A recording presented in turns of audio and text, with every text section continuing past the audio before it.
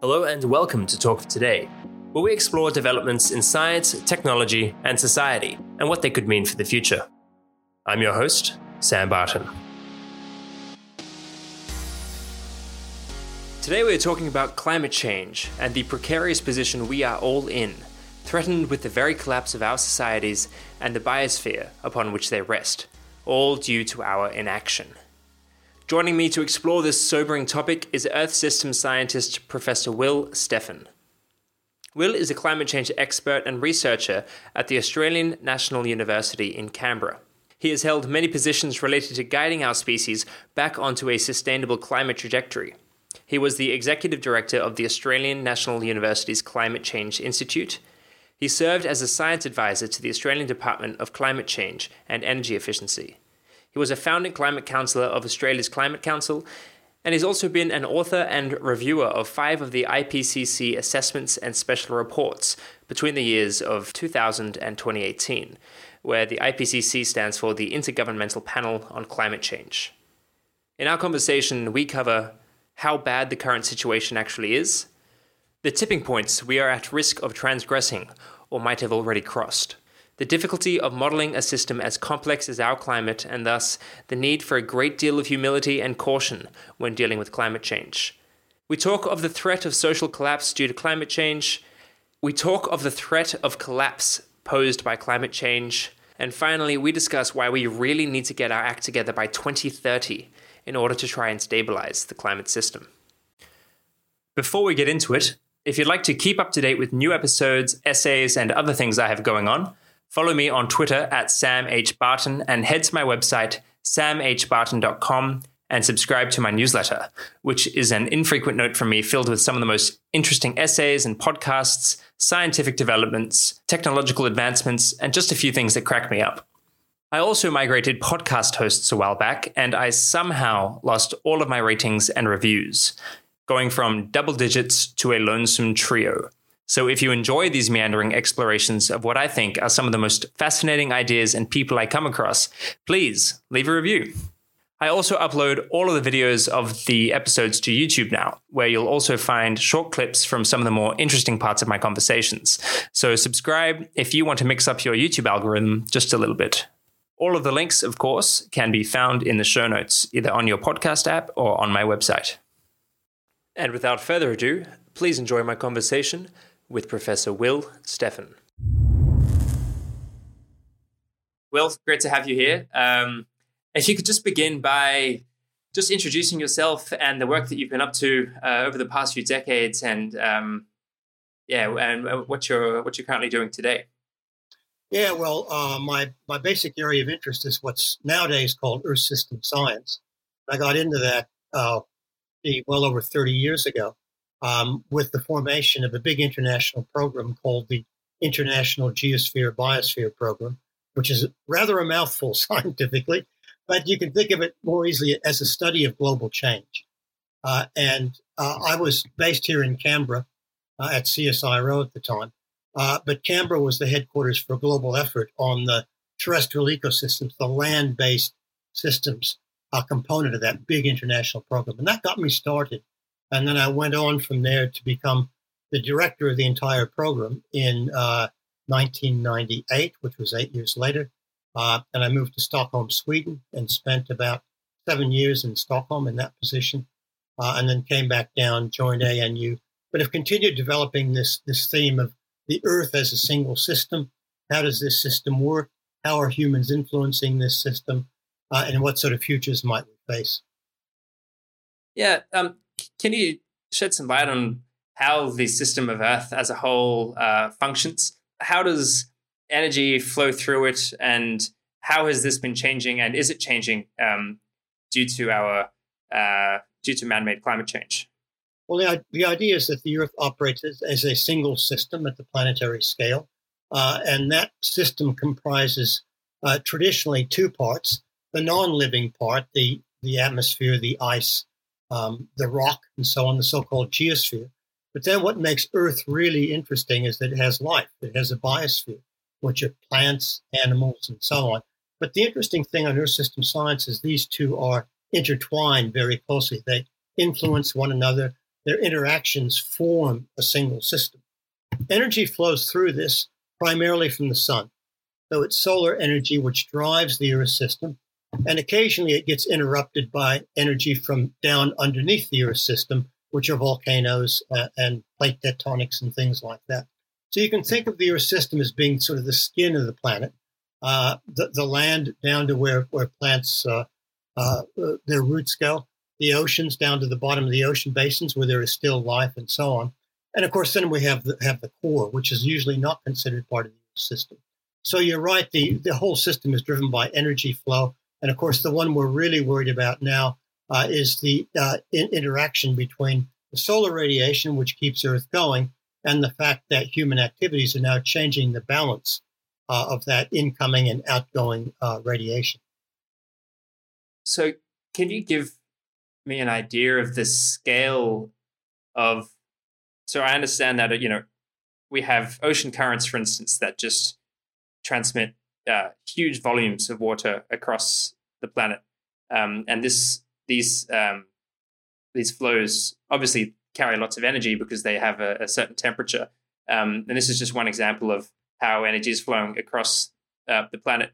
How much energy is being currently, I guess, transferred throughout the planet due to these what would you say, these non-biotic systems? And yeah, we'll just go from there. Yeah, well, normally Earth is in balance. So the amount of energy that the sun pours onto the Earth through solar radiation is equivalent to the amount of energy that the Earth releases, mainly through heat. And that has to be so, otherwise the Earth would heat up and burn up. And it's been around for 4.5 billion years and hasn't done that. And so we can actually measure this. And what you're referring to is the internal redistribution of heat. And that goes on between the land, the ocean. The oceans are hugely important, the ice, and the atmosphere. But those adjust the heat around the planet. But the overall balance is the incoming solar radiation, which is what we call shortwave radiation, and the outgoing radiation back to space, which is in the form of heat, which is long wave radiation. So there are different types of energy. And of course, that's where the whole climate change issue comes in, because what we're doing is, of course, we don't really affect very much how much solar energy is coming in, but we can influence how much heat is going out by changing the composition of the atmosphere, because that filters, if you like, in a very crude way, the amount of heat that's going out to the outer space, out of the atmosphere. Mm-hmm. Can changes to, let's say, the melting ice caps, can that actually change the direction of these ocean currents? And if so, what sort of implications could that have for terrestrial life forms? Yeah, that's a really good question. Yes, they can influence ocean currents, and it works this way, is that ocean currents, sometimes called thermohaline circulation, thermo meaning differences in heat can affect the circulation, haline meaning differences in salinity, the salt content of the ocean, can also affect the circulation patterns and speed. So basically what happens is when you start melting ice at the poles, what is happening now primarily at the North Pole, which is heating about twice the global average. For example, Greenland, where ice melt is accelerating, that pours fresh water on top of the North Atlantic Ocean. So we're developing a large pool of cold fresh water at about 0 degrees Celsius.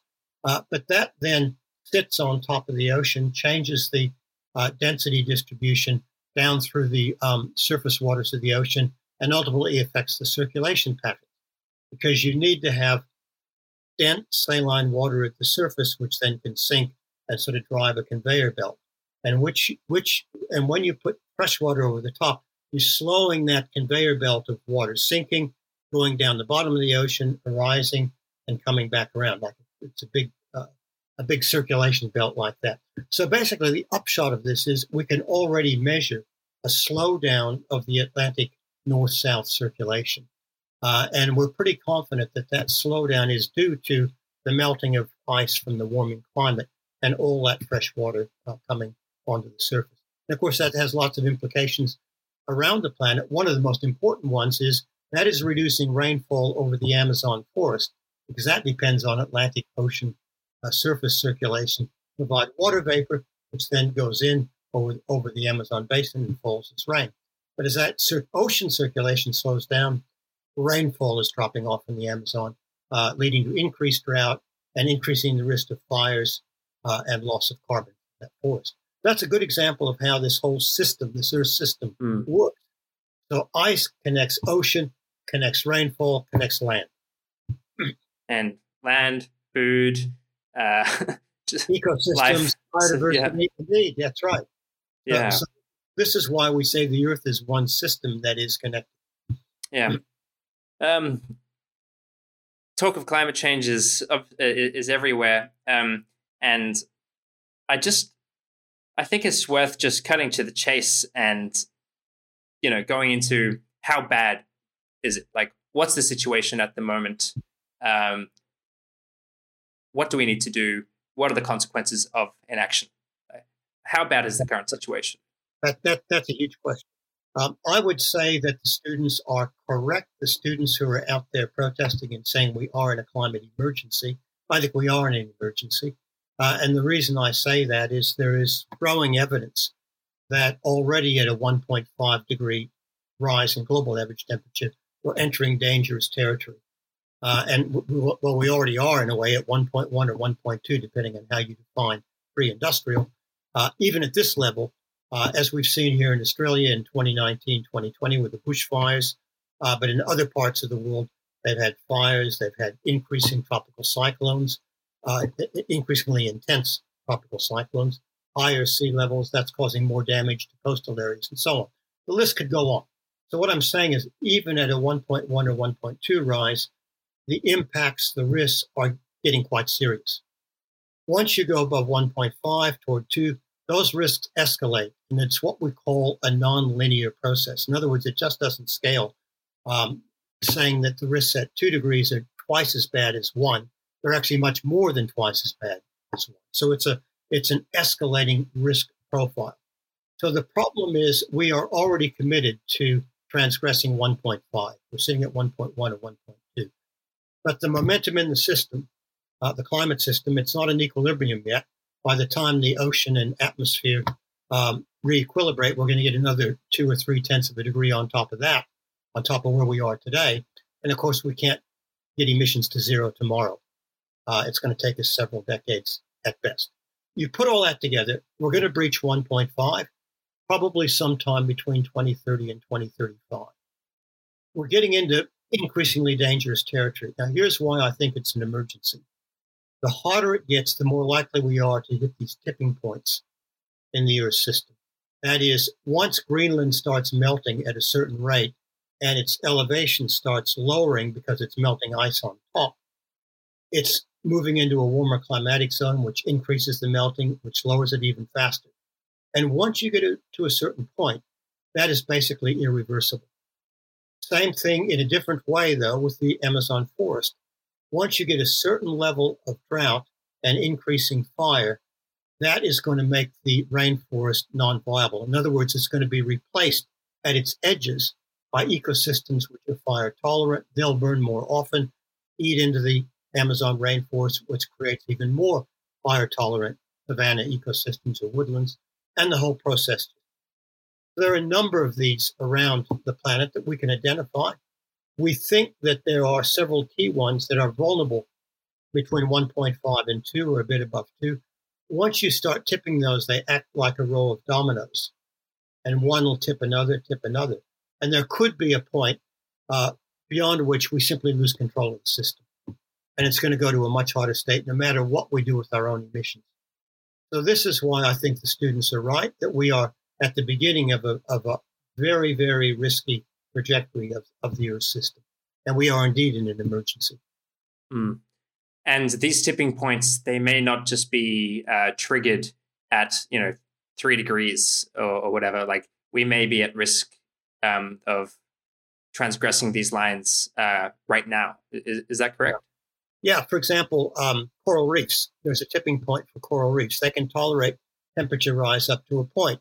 And once you go just a few tenths of a degree above that, they start bleaching. very widespread. The Great Barrier Reef has had three of these mass bleaching events in the last 5 years, 2016, 2017, and again in 2020. Just for clarification, what exactly is a bleaching event? A bleaching event is where the hard corals on the reef, that's the corals that you see, the staghorns and flakes and all this, beautifully colored corals, they get too hot and they spit out their zooxanthellae, which are little organisms which have a symbiotic relationship with the coral.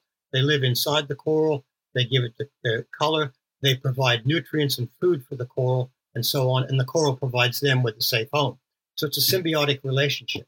But when it gets too hot, the corals themselves get stressed, they spit out their zooxanthellae, they lose their color. Now, if that's an isolated event and the water cools, they can recover, and the zooxanthellae will repopulate the corals. But if they get bleached too often, or if the bleaching is too severe, then the corals themselves die. And then they are permanently white, bleached. They start cracking up and eroding as waves come in and so on. So we can say now that I think close to 50% of the Great Barrier Reef is basically dead. These corals aren't just bleached, they're dead. So that's a huge change to this 2,300 kilometer long reef. Now, this is at a 1.1 degree temperature rise in global average temperature. That means that by 1.5, the IPCC suggests that somewhere between 70 to 90% of corals will be dead. That's at 1.5, which we're committed to. At 2 degrees, which I think is going to be very hard to avoid, they say 99%. Basically, coral reefs are gone, as we know. So I think there's a death warrant hanging over the Great Barrier Reef and other coral reefs because we haven't acted fast enough on climate. And what are the implications of dead reefs? What benefits do they provide to the ecosystems and the communities that live near them? Well, of course, they are the structural elements that provide the environment for all the other creatures that live there. Hugely diverse. I think they're the most biodiverse ecosystem in the ocean. And of course, once that structure is gone, there's going to be a much simpler ecosystem. We can see that already. On sections of the reef that have been bleached, they get covered by algae. Many of the fish leave. It's a much simpler and less attractive ecosystem, less complex ecosystem as well. So that's what the future looks like, unfortunately, for the world's coral reefs.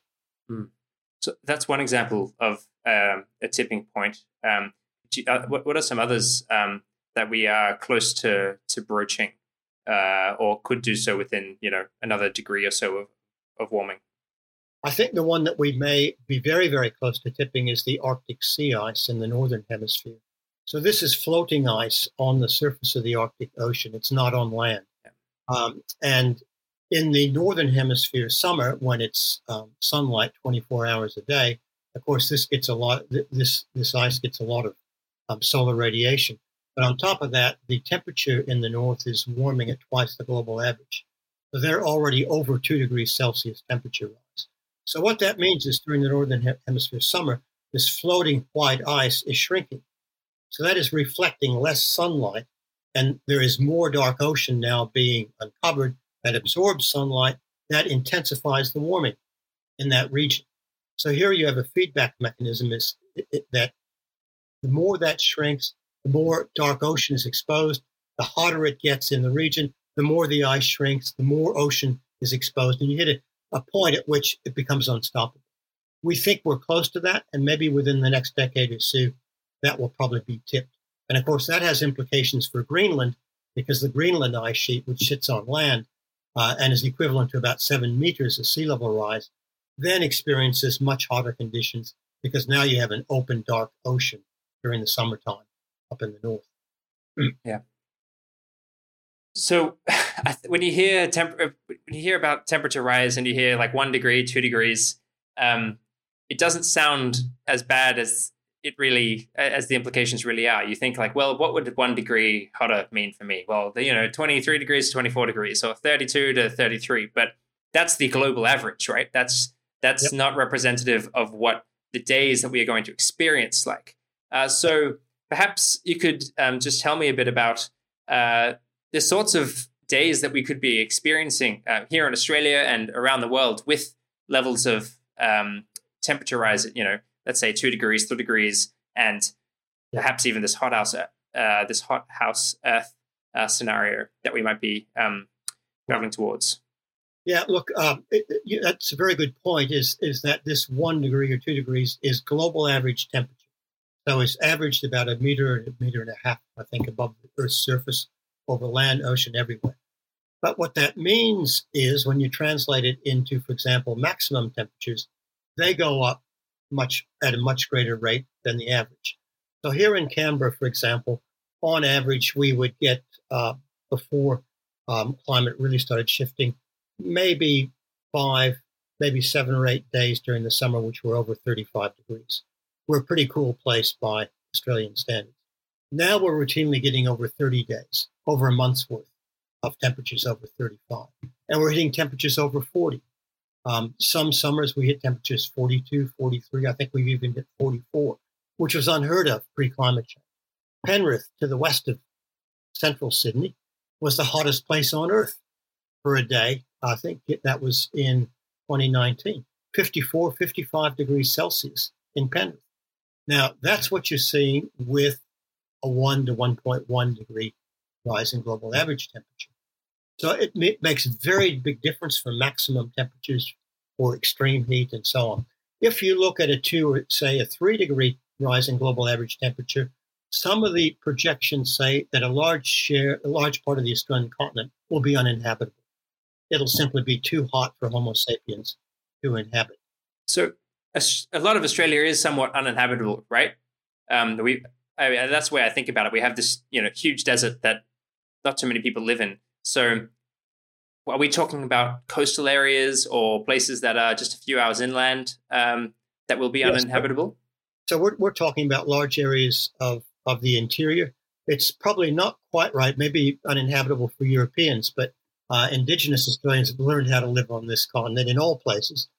But it is true to say that at the time of the European invasion, most Indigenous people were exactly where we are, which is along the eastern coast. But nevertheless, there were significant populations right throughout the country. But what that means is that we think of the western deserts or the central deserts as being the Simpson Desert or out around Uluru and Katajuta and so on. But what it means is if we go to 3 degrees, a lot of that's going to be really extending. So western New South Wales, which we consider habitable, there is agriculture there, there is grazing there are townships, regional centers. Areas like that will become largely uninhabitable. It'll be too hot for humans unless you spend all your time in an air-conditioned indoor place, artificial environment. So that's what we're saying is that the areas that are already hot for Australia are going to be spreading out toward the coasts. The coast, of course, and we are largely a coastal country, the coasts are not immune from the effects of climate change. And that'll take the form of rising sea level, which is going to go on for centuries. That's already locked into the ocean ice system. So centuries of rising sea levels is locked in. Yep. But the rate at which that occurs still is somewhat under our control. If we get emissions down, that will be important because it will slow the rate and allow us to adapt. But if we keep with high emissions, we could get rates up to 1 meter a century, which in geological terms are exceptionally fast rates. And when you start thinking about our infrastructure, if we want our infrastructure around for 50 to 100 years, which is what we want some of our infrastructure to that's their lifetime, then you got to plan out and say, if you're within 1 meter or even a couple of meters of mean sea level rise, you may not want to put your infrastructure there. But the real damage gets done not by the long-term average sea level rise, but by high sea level events. And by that, we mean a high tide coupled with a storm surge and could be driven by increasingly powerful storms, east coast lows, cyclones off the coast. But when they're riding on a higher sea level, they penetrate further in and do damage much further in. So that's really what the coast, I think the big issue for the coast is going to be rising sea level, more intense storm surges, and in some cases coupled with more extreme rainfall along the coast, say the northern Queensland coast. And that double whammy means you're going to get a lot more water from inland at the same time getting water from the sea, which is a very dangerous situation. So one day we'll have we'll have temperatures at about 50, and the next day we'll have catastrophic flooding.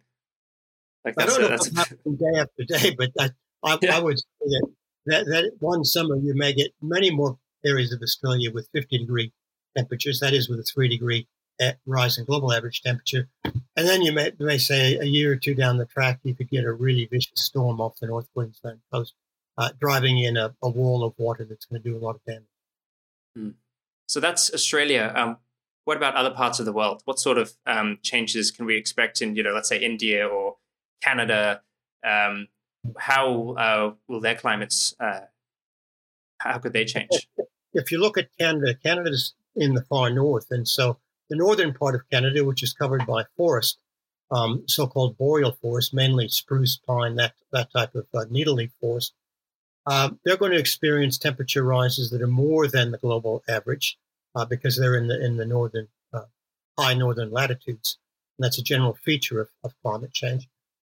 Already, what we're seeing from the rising temperatures there is that there's an increased infestation of insects, bark beetles in particular, and that's because the life cycle of the bark beetle normally took 2 years for it to reproduce.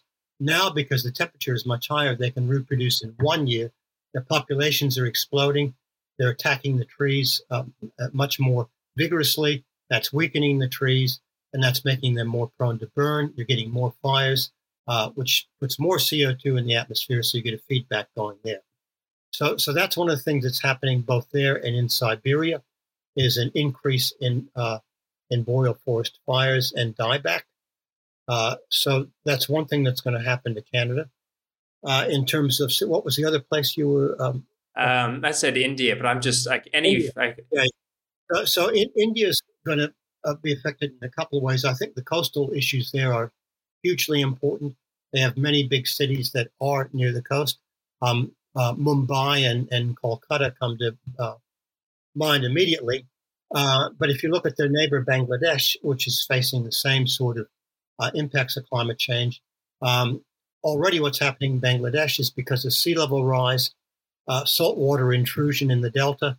That is knocking out rice farms because the roots now of the rice crop are in saline water. Rice crops fail, and that puts stress on the food systems, also puts direct stress on humans because farmers in the delta, the Ganges Delta, then have to move north. They go into Dhaka. They can't find jobs. Rising unemployment in Dhaka, more social issues. And you can see the sort of social reverberations occurring because of rising sea levels. I think that's sort of going to be a big issue in South Asia. Any changes we see in the South Asian monsoon, which are not certain, we don't know how they're going to change. But if the South Asian monsoon starts failing more often, then they're going to have problems. One area where they are going to have problems in South Asia is the glacial melt in the Himalaya, because the Himalayan glaciers provide a steady water resource outside of the monsoon season.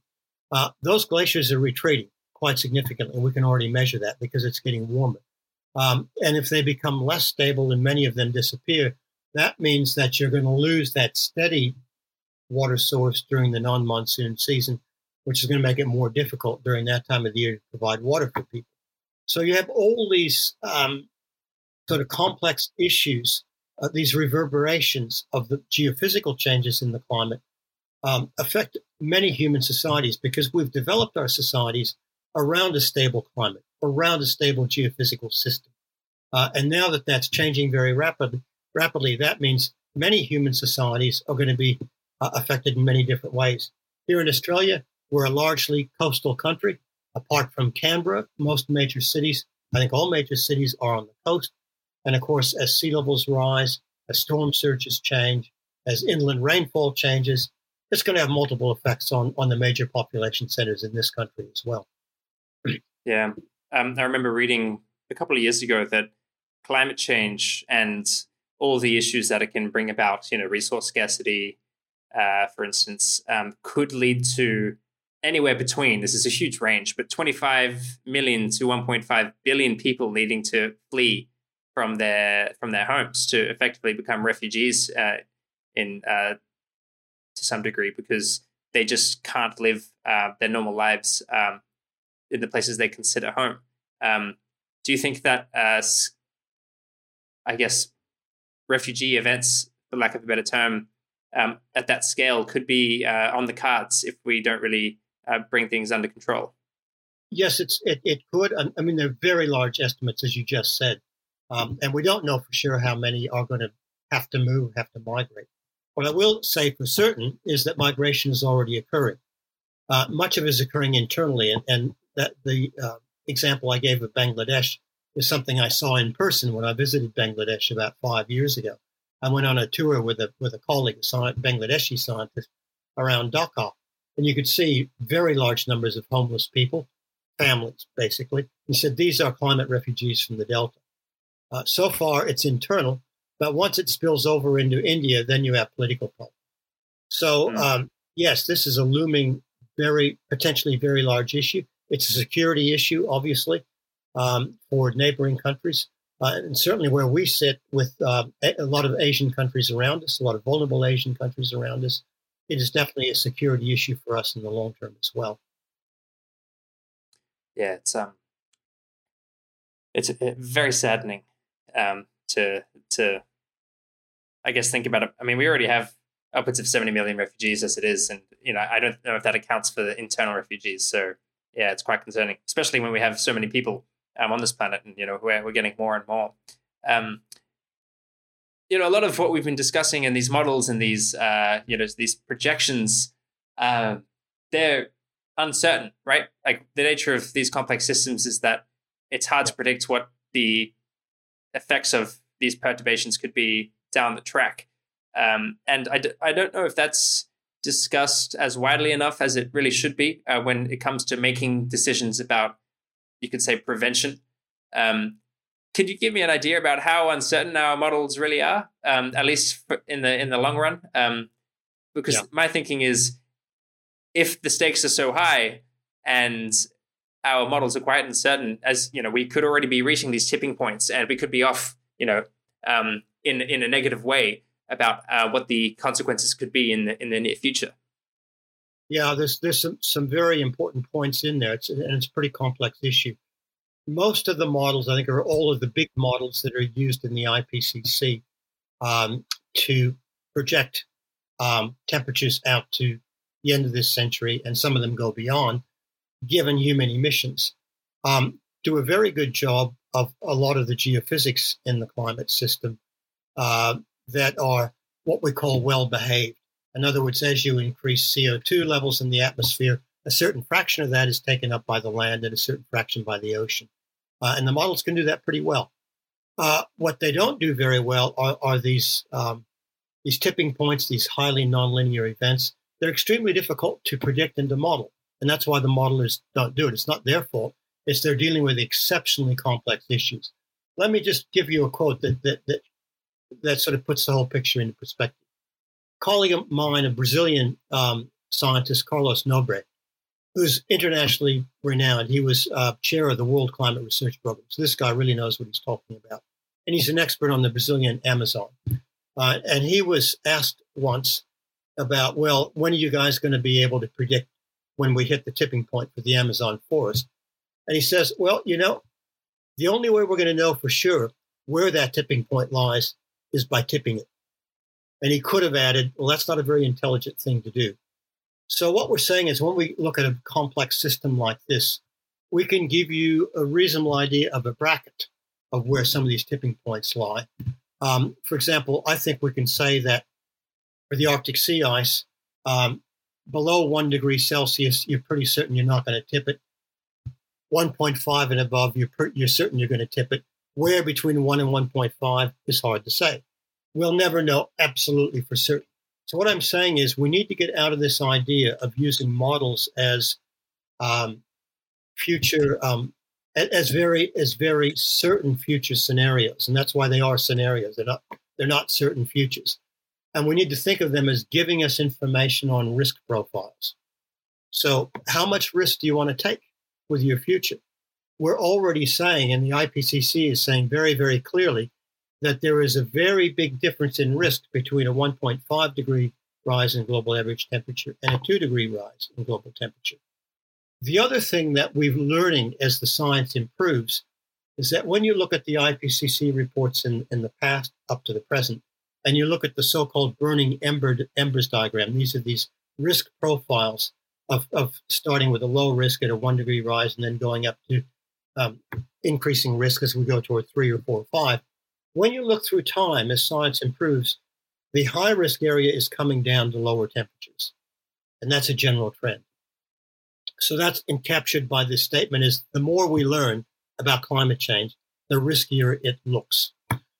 So basically, we will never know for certain where a lot of these phenomena are going to tip or occur, particularly these nonlinear phenomena. So that means that how are you going to make decisions?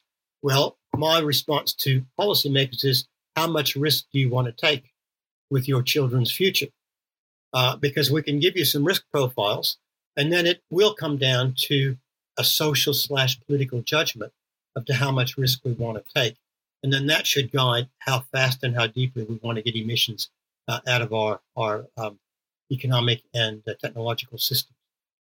Mm. A lot of the, you could say, the political discourse around climate change and I guess the economics of it relates to jobs and costs and this idea that, we're sacrificing the livelihoods of people and that it's actually expensive. But climate change is already costing us, I think, trillions of dollars a year and is likely to cost us even more in the future.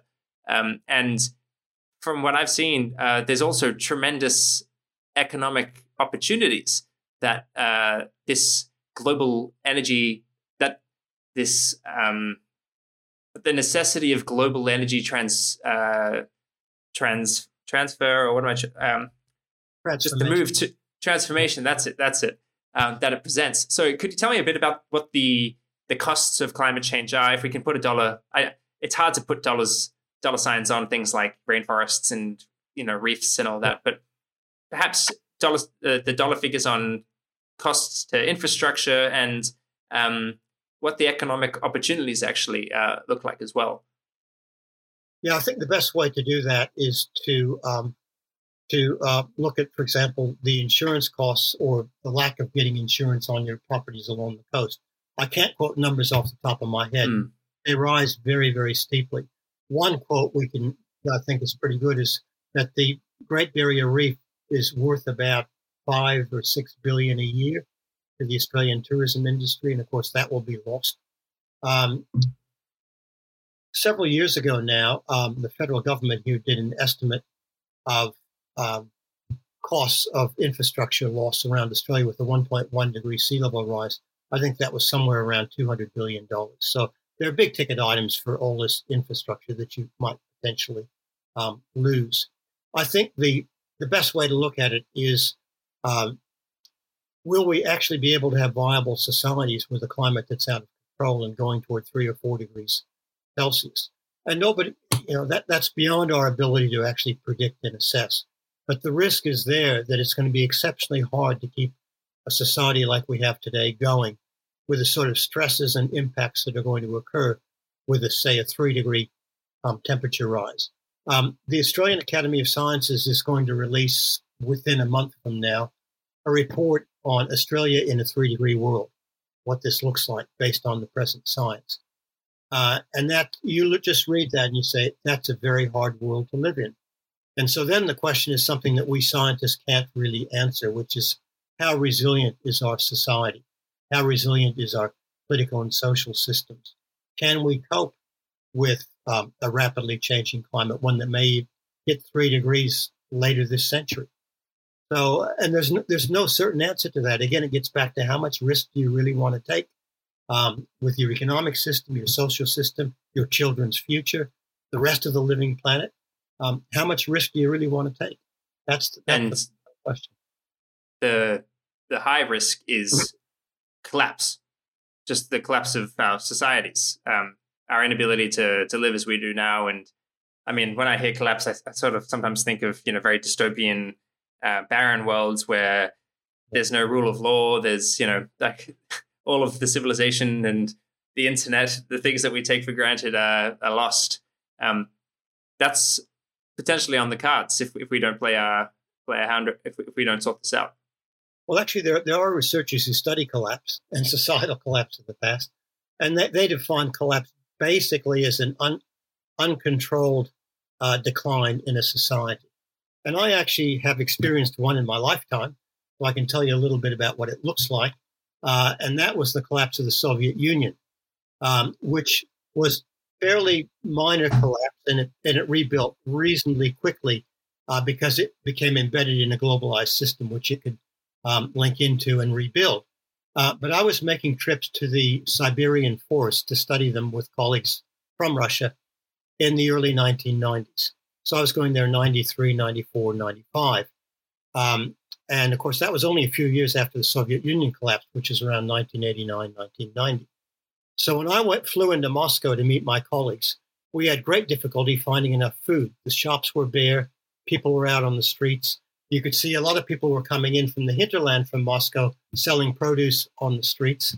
But when we got to Siberia, you really saw what a collapse looked like because there was no real law. There was no operating system, socially stable system there.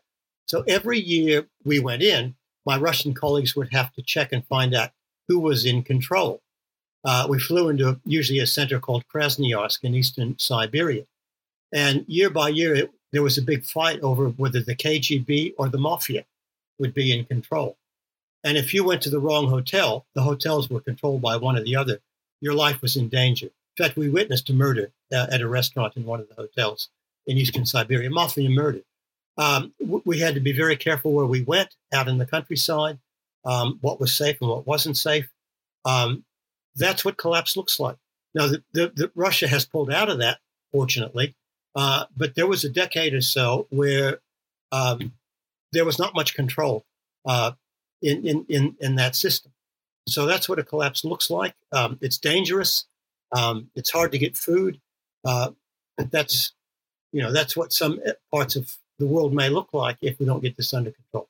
Yeah, and that's one country or region that was sort of kept up, held up by this network of other nations, right? It wasn't a global scenario; it was just happening in that isolated instance, and it wasn't.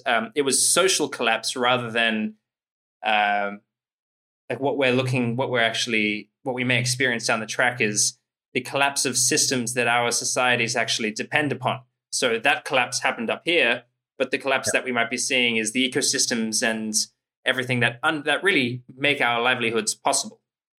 And we're going to see that potentially across the planet if we don't get our shit together. Yes, that's one of the worst. That's one of the worst case scenarios when we look at the various scenarios, and it really does raise the issue of how adaptable and how resilient are we as an increasingly globalized society. Most of the scenarios look at the most vulnerable parts of the world, Africa obviously being one, parts of South Asia being another one, and so on. Could they tip the global system into collapse? We don't know. Again, there are just as many uncertainties around that as there are around how the biogeophysical system is going to unravel as climate change accelerates. So it's an important topic, I think, to study, to say where are the most vulnerable parts of the human part of the Earth system, and can this sort of contagion, can this occur? Can you get a domino effect with collapsing human societies, and how far will that go? How resilient are the European, North American cultures? Interesting questions. But I think one of the things that I find out slightly unnerving is that there is a taboo that is really out there quite strongly about you cannot talk about collapse. This is too depressing. We don't even want to think about it. But having seen what I've seen in the Soviet Union or the ex-Soviet Union, you actually have to think about it and plan for it so that you minimize the impact as parts of the social system become untenable because of climate change and its impacts. We actually need to look at this and say, how best do we prepare for a worst-case scenario if this does actually eventuate? Yeah, and just the coronavirus made it very clear how interconnected and interdependent our societies really are. If a collapse happens in, or something like a collapse happens in certain areas or certain countries that provide lots of goods and resources for other countries, this interconnectivity could actually be quite a problem. I mean, I think with China at the start of the coronavirus, a lot of businesses just couldn't function because they couldn't get their stuff shipped in from China. Right. And we might not see that.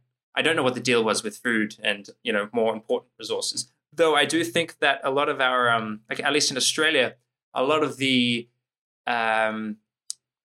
chemicals needed for water treatment, I could be completely wrong here, but I think some of the chemicals needed for water treatment, we couldn't produce internally, and we had to ship in from the likes of China or other countries. So we can't exist in isolation, at least not the way our societies are structured at the moment. This talk of collapse and nation states and whether or not one country could push us over makes me think of the fact that we have this reigning principle of sovereignty on Earth, right? That nation states are free from interference and that they have supreme authority over, their territory. And in a world where we are faced with such consequences, the idea that one country, if they choose not to abide by climate change guidelines or regulations, the fact that they could potentially tip us over, I think it's a big cause for concern, at least to me. And I'm wondering, but this just might be your personal opinion, or perhaps there's, I don't know how much research has been done or investigation has been done around this, but how possible is it for a world of individual nation states to actually come together to try to combat a global challenge like the one we're facing? Well, that is the key question. And there are some innovative ideas out there. So far, everything we've tried through the UN system, for example, really has not succeeded. If you look at an emission curve, it's going up at an increasing rate. In other words, it's accelerating. And there have only been a couple of blips in it. One was the global financial crisis. Another blip will be COVID. Because if you actually look at December, when economies were coming out of lockdown, the global emissions for December 2020 were 2% higher from the energy sector than they were in 2019. So already the bounce back from COVID can be seen in increasing emissions. So that's the concern. Now, how do we deal with this politically? As you said, we're a bunch of nation states that economically are increasingly intertwined, but we still seem to fight politically amongst ourselves. One of the most innovative ideas comes from a Portuguese legal expert named Paulo Magalhães, and he is proposing that we need a treaty that recognizes the Earth system, not the Earth, but the Earth system. He calls it the common home for humanity. In other words, it's the software of the planet that's so important, not the territory, the hardware. Because if you look at, we have a territory, we have coastal areas that we claim, the 7 mile or whatever it is, and then the 200-mile economic zone and so on. And you can divvy up Earth and you can see a map of Earth. And there are bits of the central oceans that are the last bit of territory which is not claimed by a human state. But he's saying we need to legally recognize the software, the Earth system, as the common heritage of all of humanity. And he says legally there are precedents. A good example of this is copyright. Okay? So if you look at a book, I can pull down a book here. That's a physical thing. It weighs a certain amount. It has paper, has ink on the paper. That's the physical book. That's the equivalent of a territory of a country. Okay? But the real value is the interpretation of the symbols in that book, which goes in there. It's intangible, but that's the entire value. But that's why you have copyright, so that when a person writes a book, he or she gets legal recognition of the interpretation of the physical book, not the physical book, the interpretation of it. So the analogy is the real thing that's important for the Earth is the Earth system, the intangible circulation systems, the intangible energy flows, all these things that together make a habitable planet. And there's no legal recognition for that. Brazil says it has legal control over the Amazon, but the Amazon's a key part of the functioning of the Earth system, and so on. So he thinks that if we can get a treaty that recognizes the Earth system, and countries are penalized for damaging the Earth system and are rewarded for restoring and respecting the Earth system, we could develop a different economy that would be robust. It could lead to well-being, but it would intrinsically lead to a stable Earth system, and we don't have that. So that's one idea. I mean, there are other ideas out there, but we need to understand that we need to recognize and we need to protect the system, not just the physical planet, but the system that provides life, the life support system for us. Yeah, nature doesn't give a damn about the lines we draw on maps. Absolutely not. Nor do the flows of carbon, nitrogen, phosphorus, energy. They do not respect those whatsoever. Yeah, and it's funny that, some of us are so tied to the countries to which we, belong, but countries are a new invention. There have been hundreds. They're created and destroyed with the flick of a pen. They're not as real as I think some of us really think of them to be. And it's just thinking about, Australia. Some people, I think there's a lot of patriotic people in Australia, but when something like State of Origin comes around, that patriotism is put aside. State of Origin being the competition in rugby league between Yes. New South Wales and Queensland, just for those who aren't aware. When that happens, it's war. Right. Yeah. But then after that, then Australia plays in the Rugby World Cup or whatever, and we're all pals. So we can kind of shift these tribal affiliations depending on the context, and to live in a world where this place that you're born in that has just been given this label, the fact that can have such an impact on the opportunities you're afforded in life is something that I think we really need to just put behind us and kind of accept that we are this global species and that we all laugh, we all, get on, to a certain degree. But I don't want to do away with countries, right? I don't want us to, we can keep our national heritage and be proud of that, but maybe just put the guns down or... Absolutely. Yeah, we have to learn to control the violent, aggressive side that we definitely have as a species, and do exactly what you say. I recall I lived in Fiji for a year, and speaking of rugby, wasn't rugby league, it was rugby union. There was a really interesting match between the Fijians and the Maori All Blacks. So these are the All Blacks from New Zealand, but they're all the Maoris. And to watch them play, talk about a fast, hard-hitting match. But as soon as it was over, they were off to the pub in Lautoka, all of them together, just drinking and carrying on and laughing about being islanders, So that's the model, is that we can compete and we can do all this, but ultimately we have to be common stewards of this planet together, no matter what the color of our skin, our ancestry, our language is. We are all the same species, and we have to learn to do that. And we have to celebrate our differences. Absolutely, it'd be a pretty boring world if we were all just homogeneous. It just wouldn't work. But we need to thank goodness for the differences, because it means and we need to respect the differences too. Yeah. I mean, the globalization, and what I mean by that is just the sharing of cultures across borders, not really the homogenization of everything. I want to maintain that diversity, because it means that I can go down the street and I can have Thai food, I can have sushi, I can have the blend of all these things in wonderful ways. It's marvelous. And of course the the social, the cultural events as well. Hari Raya, Deepavali, Chinese New Year, Christmas. There's so much value to take out of that.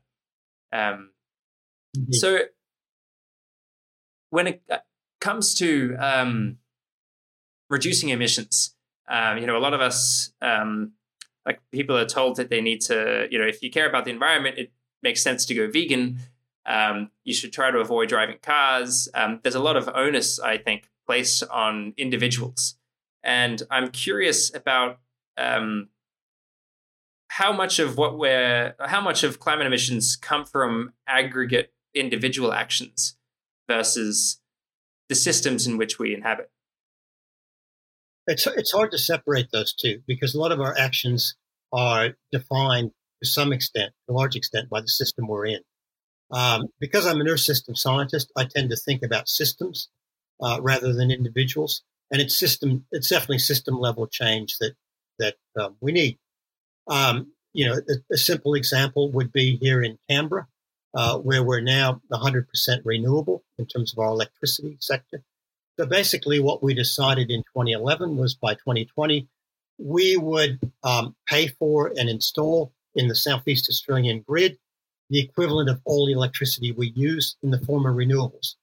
So I think all the solar is actually here in the ACT. It's at the edges of Canberra, but of course wind isn't. We went where the wind was good, so we've got some wind farms in Victoria and South Australia, but they're in the grid that we use. So basically the amount of electricity that Canberrans use today, we paid for that equivalent amount of renewables and put it into the grid. So that means that individuals, although a lot of individuals still have rooftop solar, I live in an apartment in the center of Canberra. I don't have rooftop solar, but I feel pretty good that the power that's generating my computer today as we're talking comes from the Southeast Australian grid. We've done our fair share here in Canberra by paying for putting in renewables to that extent. Now we are trying to get carbon out of our transport system. A lot of buses we buy will be electric. We're extending a light rail system which runs on electricity, renewables. We're putting in electric vehicle charging stations for electric cars. We're really promoting active transport, cycling, walking, and so on. So you can do it. But the thing that I think what I really like about what the ACT government is doing, it's systemic change. And as individuals, you can play a part in that. But what it means is, for example, when you turn on your electricity at home, whether it's cooking and heating, you don't have to think about, am I doing my share? Am I putting a solar panel up the top? No, you're in Canberra, and the system that you are drawing your electricity from is renewable. So we need systemic change. I think that's what we really need to focus on. Yeah, I think trying to put the responsibility on people is, I think, unfair as well. Yep. We're just, hairless apes, to put it one way, and we can't just change our behaviors overnight, and to expect everyone to do that to such levels, I think it's not really fair. Some people need to drive cars to go to work, or they've got to do, all sorts of things. And I think the move to going more vegan, I think, is advisable just because of the amount of the planet that we're dedicating to livestock. But I'm hoping for lab grown meat. I think that could do a bit of good on that front. Yeah, I've had some very good vegan burgers in other parts of the world, and now here in Australia too. I think the other thing about going vegan, of course, is respect for the other forms of life that we are exploiting by having meat-based diets. I think that's an ethical issue, which I think is also important, as well as the emissions. Yeah, for sure. There's that. I don't know what the term to refer to it as, but you're kind of blinded. We have moral blind spots depending on the culture, like the age in which we're born. And it's said that, in 100 years, we may look at how we treat livestock of today in factory farms and all that, as it's like basically slavery. It's like what slavery is to us. In 100 years, the treatment of factory farmed animals, it'll basically be the equivalent. And I can definitely see that being the case. Yeah. So this talk of systemic change, we need to change our entire way of producing energy or getting energy. And there's various ways of doing that.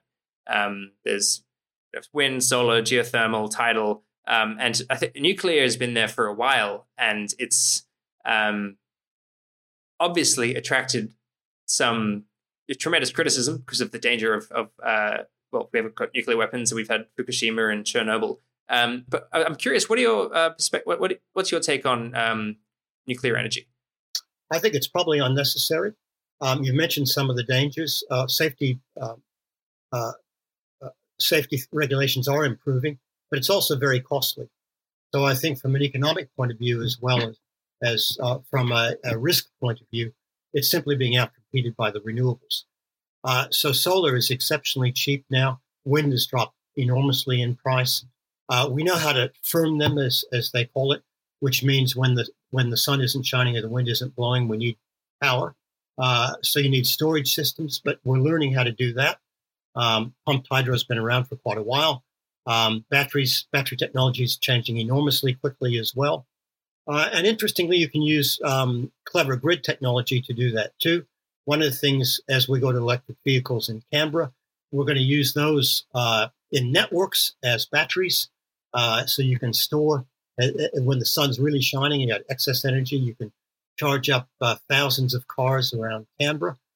So you don't need, when you want to run them, you don't need to take that off the grid at the time you're running them.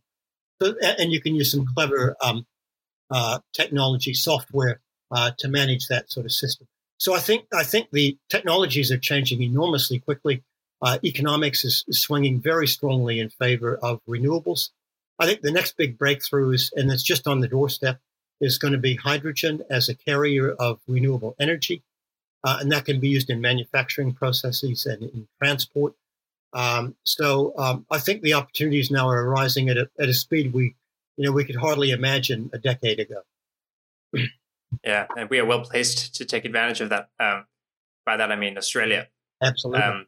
I think we are an energy exporter. We have been for a while, but that's with fossil fuels. But there's no reason why we can't be an energy exporter with renewables. And I feel like we could be bungling this opportunity because we aren't really investing as much as we need to be. At least that's what it seems like to my somewhat ignorant eyes. I mean, we could just be setting up solar farms the size of cities and then shipping that energy off to Southeast Asia or PNG and investing in this hydrogen technology because I think we're world leaders. We've got, I think CSIRO has done some really good work around hydrogen.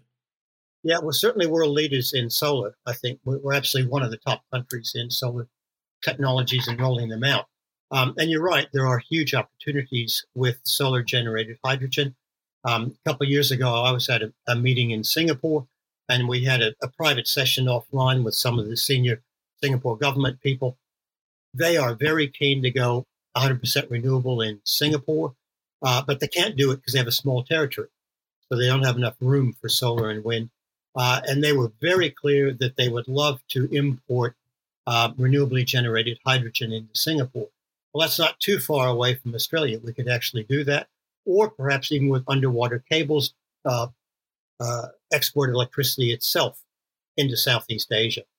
So there are huge opportunities, and the Southeast Asians are absolutely thirsty to get to renewable as fast as they can. Singapore has a huge vested interest in trying to slow sea level rise for obvious reasons.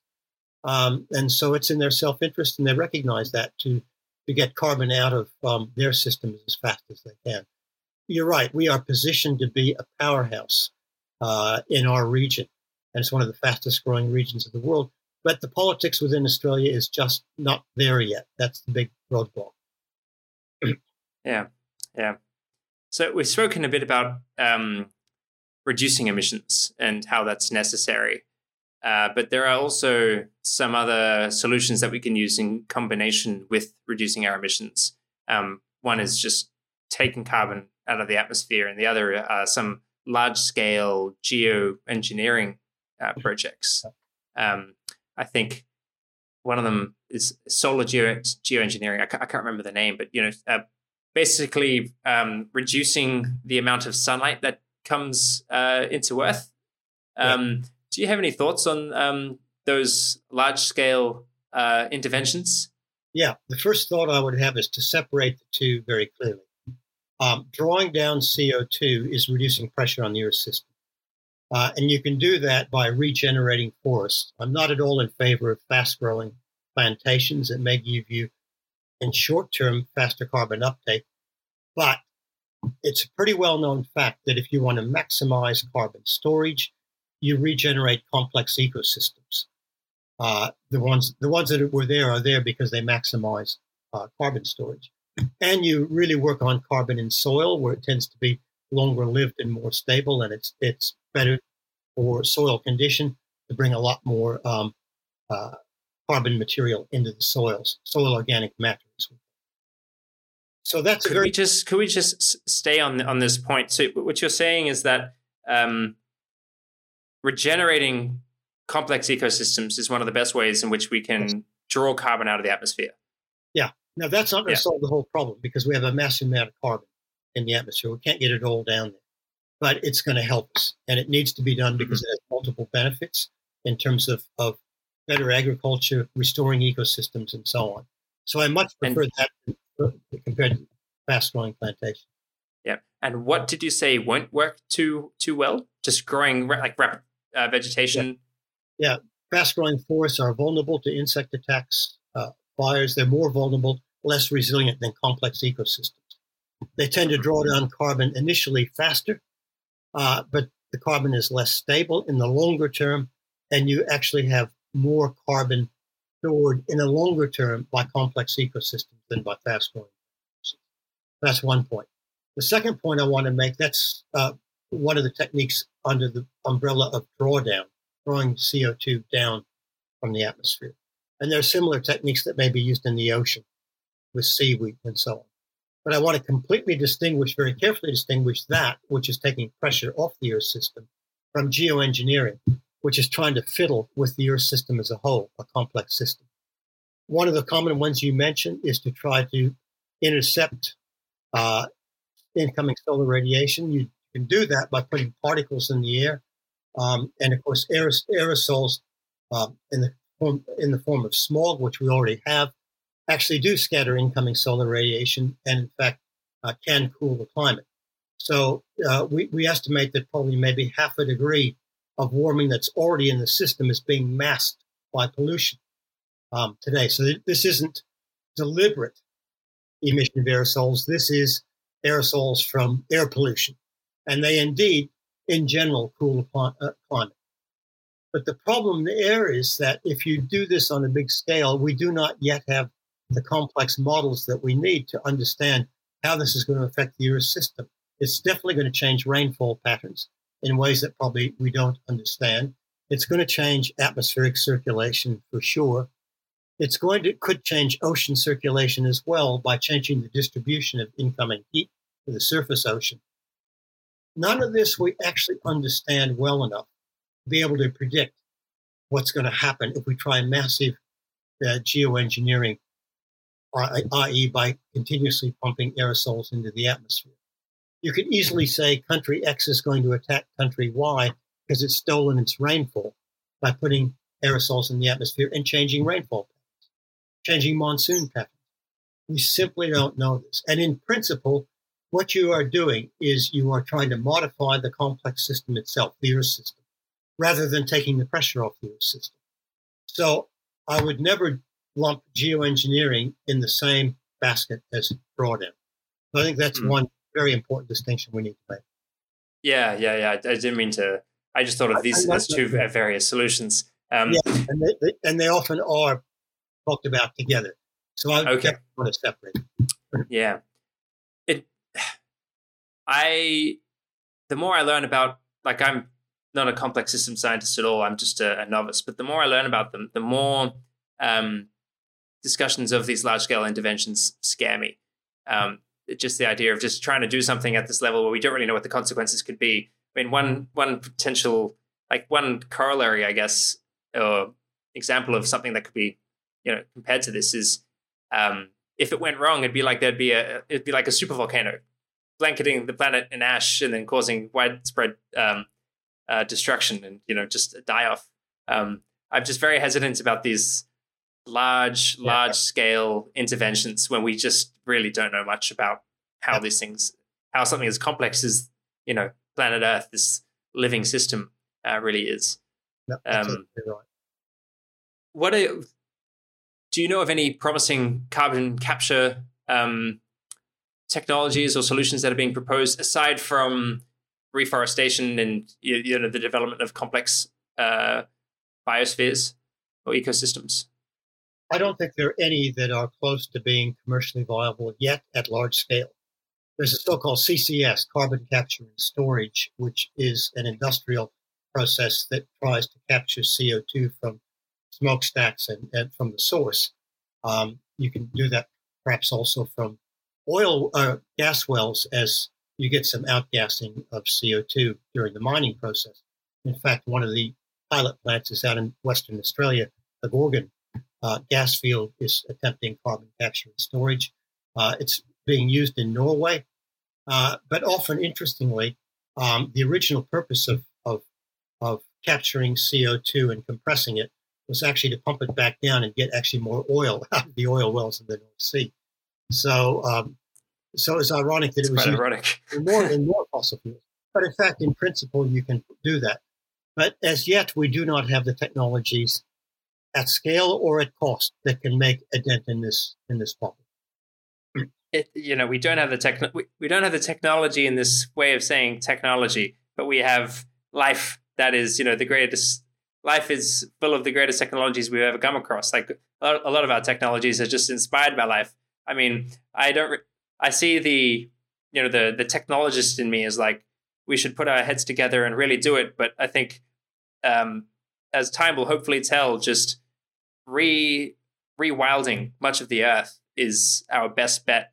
And I mean, I feel like it's the most, like, the ethically right thing to do, to bring more life into this world and to have more complex ecosystems. And because I think one of the most remarkable, wonderful things about the evolution of life across time is that there's this increasing complexity, across millennia, across millions of years, and it regulates the system of Earth itself. Like there's this Gaia hypothesis. Do you want to talk a bit about the Gaia hypothesis as Earth as a living system? Yeah, well, the Gaia was one of the early, very important concepts in the development of Earth system science.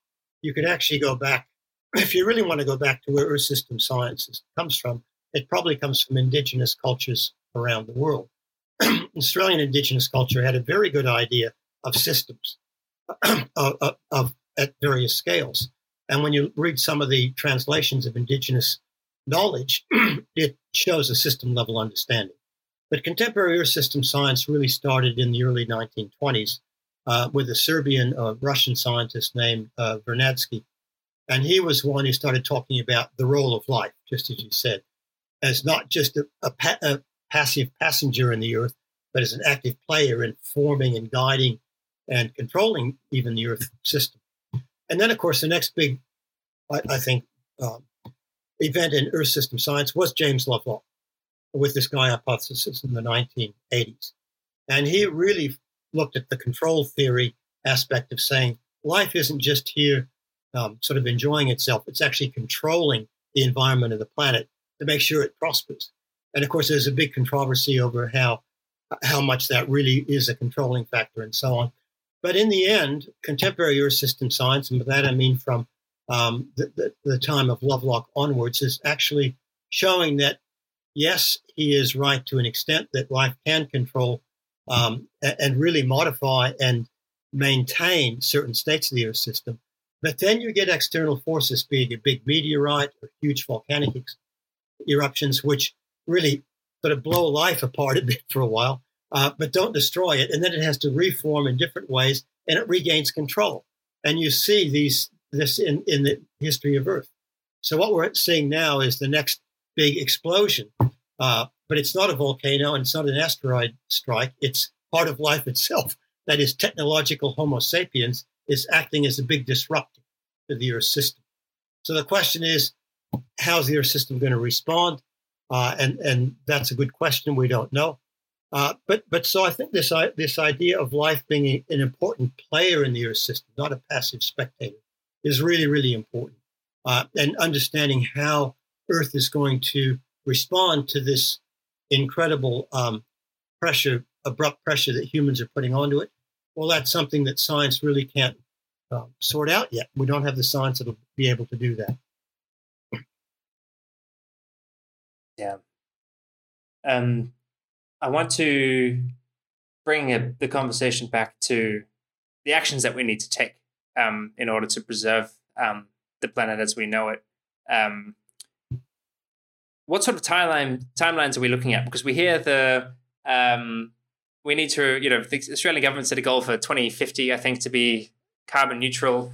Other countries, I think, what was the Paris Climate Accord again? Was it, what was it, 2030? Yeah, no, they didn't have the Paris Accord called for pledges from countries by 2030. But the overall goal for stabilizing the climate system was keeping global temperature to well below 2 degrees and to make efforts to cap it at 1.5. So the wording was careful. 1.5 wasn't really a temperature target. It was an aspirational target that we should make efforts towards. We're not going to make that, of course, without overshoot. We're going to go towards 2 degrees. But what do we need to do? If you want to keep temperature to well below 2, we need to get to what's called net zero before 2050. 2050 is too late under almost any scenario. So globally, the latest we should really aim for is about 2040, a bit earlier if we can. So then, but to get, whether you still want to stick with 2050 or if you want to go to 2040, the only way you can get to those targets is by doing much more by 2030. So when you look at trajectories and look at cumulative amounts of CO2 emissions or those trajectories, and you look at the temperature target, that tells you that 2030 is really absolutely critical. We have to get substantial emission reductions by then. Globally, I would say we need at least 50%, cut them in half in a decade.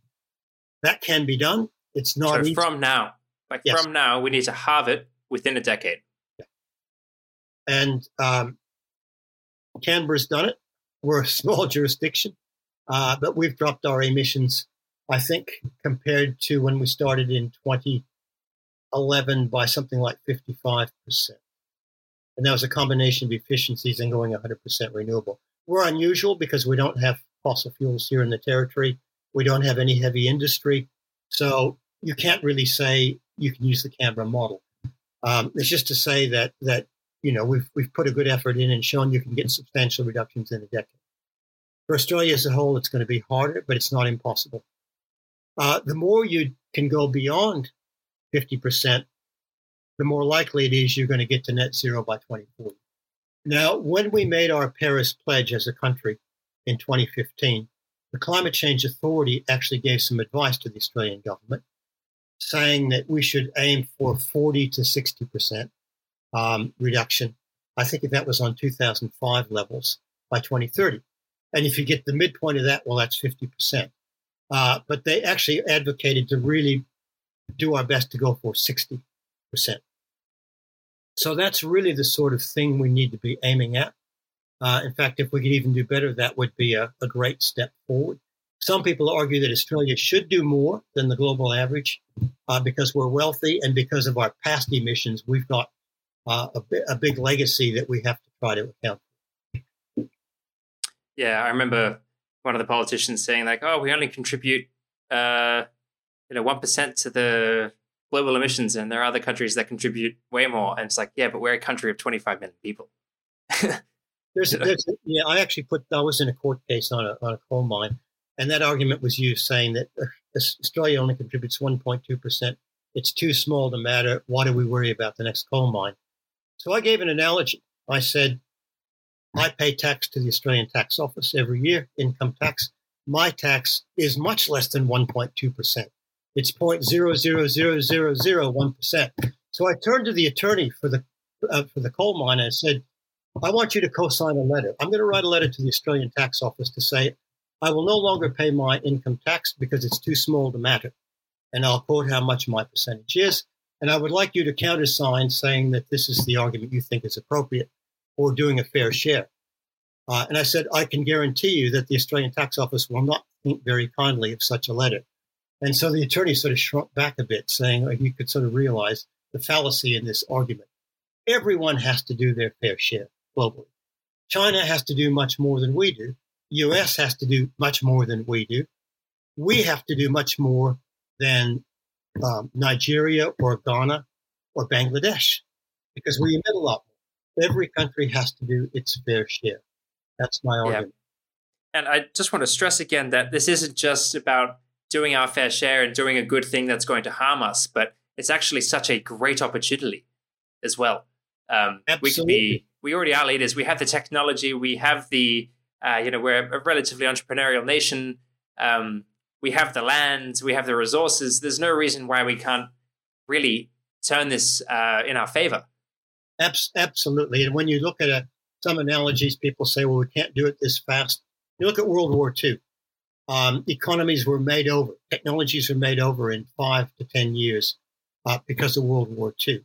And it was hugely disruptive, and economies went down for a while. But coming out of that is when the global system really took off, and economies took off, and technologies took off. And my country of origin, the United States, is one of the biggest beneficiaries of that. Coming out of World War II, it completely remade its economy. It saw the opportunities. The U.S. took off and became a global power, mainly after the Second World War. In this region, Australia could become an absolute powerhouse in terms of technologies, in terms of knowledge, and in terms of export of all sorts of the new economy into Asia. As you said, there is an enormous opportunity. But maybe what we need is a very disruptive decade that disrupts the present Australian political and economic system, but rebuilds one that is going to be a powerhouse going forward. All the seeds are there. The entrepreneurs are there. The technologies are there. The connections with other countries are growing. We need to break the system that's here now and build the new one as fast as we can. Yeah. I love that term powerhouse as well. It's just, it's perfect. We could be. That's absolutely feasible. Yeah. What was I about to say? Anyway, I've had this idea for a while that just to focus on Australia again, but I think it's true for a lot of other countries. But being anti-climate action is un-Australian because we love nature, we love the outdoors, the surfing, the camping, snorkeling, all of that, and we love sport. We love our summer sport, and if we do not take the action necessary, then all of these are under threat. So you could kind of frame being against climate action as actually being un-Australian, and I think that could have really cause quite a bit of cognitive dissonance in those that are more conservative, because they are more likely to identify as being patriotic and pro-Australia, and just saying, well, your politics where this is concerned is actually un-Australian. I think it could cause a bit of strife, a bit of anger, but I think it could actually have some sort of effect.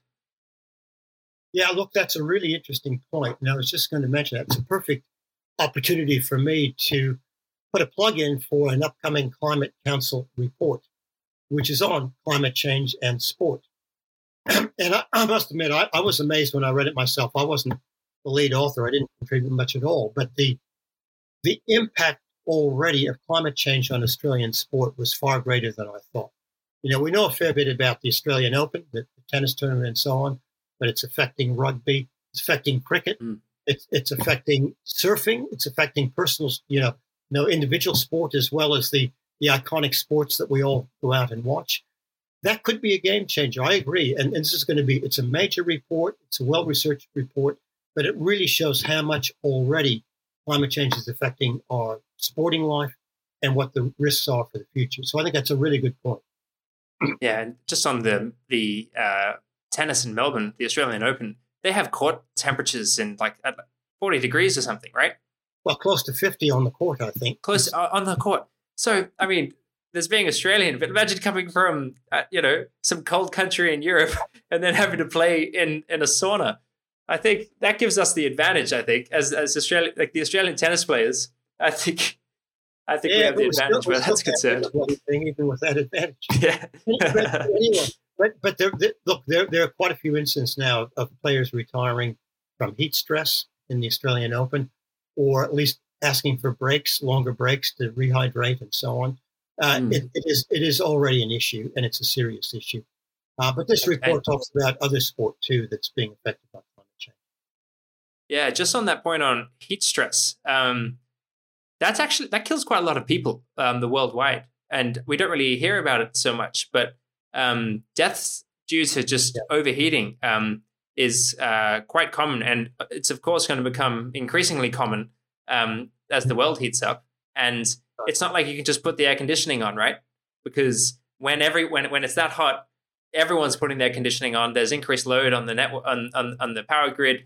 Things might not be able to function that well at those temperatures. So we could really see a lot more people dying just due to things just being too hot. That's right. And there's already been some good work on that. So the most vulnerable people here in Australia and probably globally are obviously elderly people or people with pre-existing medical conditions, but also infants and young children. And the other area that might be a bit surprising is outdoor workers who are still in the prime of their life, but are working in exceptionally hot conditions. We actually see some mortality statistics for them as well. But you're right, heat stress is one of the biggest killers in terms of climate-related impacts. Yeah, we're drawing close to the end of our time, so I think before we wrap up, could you talk to me about? Actually, I remember what I was going to say before. I watched one of your talks that I think you gave last year, and you showed a little picture, and it was, I can't remember it verbatim, but it basically said that we were told that we couldn't just stop doing everything and, wind down our economies, to combat climate change. We just can't do it. And then God said, here's the coronavirus. Here's a test. Yes, that's right.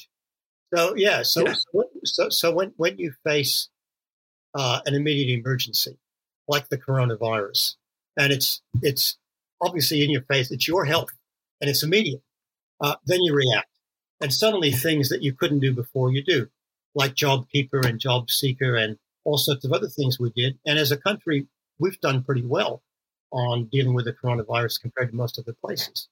Another example, of course, is in World War II, where economies completely reorganized, restructured, sort of at lightning speed to deal with a threat. The problem with climate change is a couple-fold. One is we are the enemy, at least the way we live is the enemy. And it's what some people call a long-fused Big Bang problem, because the emissions we're doing now are putting in place, locking in damages for our children. And that time scale is hard for humans to deal with. When it's immediate, like COVID or big war, we can really deal with that, and we do quite well. We're a good species for that. But when it's a long-fused Big Bang problem, and we are, in fact, the problem, that's really hard to deal with. So, yeah, and on the topic of just bringing it to how our technological capacities can change so rapidly, I spoke to an innovation economist the other day, and he said that when the coronavirus hit, we basically developed a handful of new ways of creating vaccines and there was, I think there was a bit of stagnation in vaccine development science, however you want to characterize it. And the coronavirus hit, and we now have all these new ways of developing vaccines that we didn't have before. So if we can take this and apply it to things that are more climate related, I mean, there's a lot of brilliant people out there who I think if they put their efforts towards it, and I'm not saying there aren't too many people. I'm not saying there aren't lots of people doing that right now, but when there's more of a global concerted effort, who knows what we can do? Yep, absolutely. I agree with that. Yeah. So in this talk that I was alluding to before, there's a picture, and it's a graph of sorts, with one axis being time, and it's Earth traveling down this landscape. Yes. And it's in a stable situation, but there is a risk of it veering off into what's called a hothouse Earth. Is that right? Yep. Yeah. So what is that scenario, and why can't we? Why is it hard to escape once we're in there? Because I think that's called like an attractor. I think there's something that's attracting us towards it. And I think it's got something to do with these positive feedback loops. Is that right? That's correct. So it's called an attractor in complex system jargon. It's not very attractive at all, but it's called an attractor because it's pulled in that direction. So that cartoon-like landscape, well, had the Earth poised at a fork in the pathways, a fork in the road between two possible futures. And one of them is what we call stabilized Earth, which is if we do get climate change under control this decade, if we do rewild and regenerate the biosphere and so on, if we do solve a lot of our social issues, our equity issues and so on, we could generate what we call a stabilized Earth, which would have a stabilized environment, much more well-functioning societies, etc. But the other one, which is an attractor, and that's because of these feedbacks, things like the melting Arctic sea ice, the Amazon forest, and so on. Once you get enough of these tipping points they could act like a row of dominoes, where one could influence the next, And if we get too many of those tipping, then the Earth itself will be irreversibly on that pathway. We won't be able to stop it. So that's the fork in the road. We don't know where that lies, and that gets back to our discussion on risk. We never will know for certain where that lies. So the question is, how much risk do you want to take? But once we get on that pathway and realize that it'll probably be too late, we're stuck with hothouse Earth, which is going to be probably a catastrophic outcome for many societies around the planet. Mm. And what I really liked about that talk is the discussion of inequality and how inequality isn't just about, social outcomes, but it's also directly related to climate change itself. And that's because it's part of the same system. So the point is this system, this globalized socioeconomic system that we've got is, first of all, it's generating an enormous amount of wealth. It is bringing a lot of people out of poverty in certain parts of the world. So there are good sides of it that a lot of people will put forward. But what's happening now is that the side effects, which 40 years ago were fairly small, are now sort of overwhelming the positive benefits of the system. And what are these? Well, it's growing inequalities. And if you look at what that is starting to mean, if you look at, say, people who are now malnourished around the world, that's shrunk. It's now something like, it's less than 1 billion out of nearly 8 billion people. But the people who are obese, overweight, and are suffering micronutrient problems in wealthy countries is now between 2 and 3 billion, far greater than malnourished people. So we are now growing more problems in the wealthy part of the world than we're solving elsewhere. So we're now going toward the 6th great extinction event. We are liquidating the biosphere at an accelerating rate. That's what our economic system is doing. We are pouring greenhouse gases into the atmosphere at an accelerating rate, and we're destabilizing the climate. So basically, we've built a system that has been very good at generating wealth for humans, but it's now eating away and eroding our own life support system. So that's the problem. So I like to look at this as an Earth system scientist as a systemic problem. The same system that is pumping massive amounts of CO2 into the atmosphere is growing inequalities, leading to social problems, leading to bad social impacts. So it's the system we need to change. That's the one key message I think I want to get across is this isn't the problem of individuals doing the right thing. This is the problem of individuals getting out on the streets, writing to their political representatives, change the system and change it fast. That's what we have to do. Yeah. Well, Will, thank you very much for taking the time to have this conversation. If the people listening out there want to follow more of your work or just be kept abreast of the things you're working on and just other developments or projects in this general area, where would you direct them online? I would direct them to the Climate Council website, climatecouncil.org. I think it's climatecouncil.au. I'm not exactly sure what it is myself. Anyway, I'll link it. Oh, yeah, you get it. Yeah, because my work on climate change is really through the Climate Council. And there are a lot of other good people here in Australia working on that. So you can get the latest on the science, on the solutions, on what's happening to the biosphere with climate change and so on through that. That's probably the best way to keep up with what I spend a lot of my time on these days. Okay, wonderful. Well, I'll share that in the show notes. Well, Will, thank you again, and we'll talk soon. Hey everyone, I hope you enjoyed that conversation. All of the links to things discussed can be found in the show notes, which you can find either on your podcasting app or on my website at samhbarton.com/podcast. If you'd like to keep up to date with new episodes and anything else I've got going on, subscribe to my newsletter through my website, follow me on Twitter at samhbarton, and subscribe to the YouTube channel, where you can view all of the podcast episodes as well as short clips of some of the highlights from them. If you enjoyed the show, please be sure to share it with whoever you think might love it, and consider giving it a review on Apple Podcasts. Thanks again for listening, and until next time, stay curious.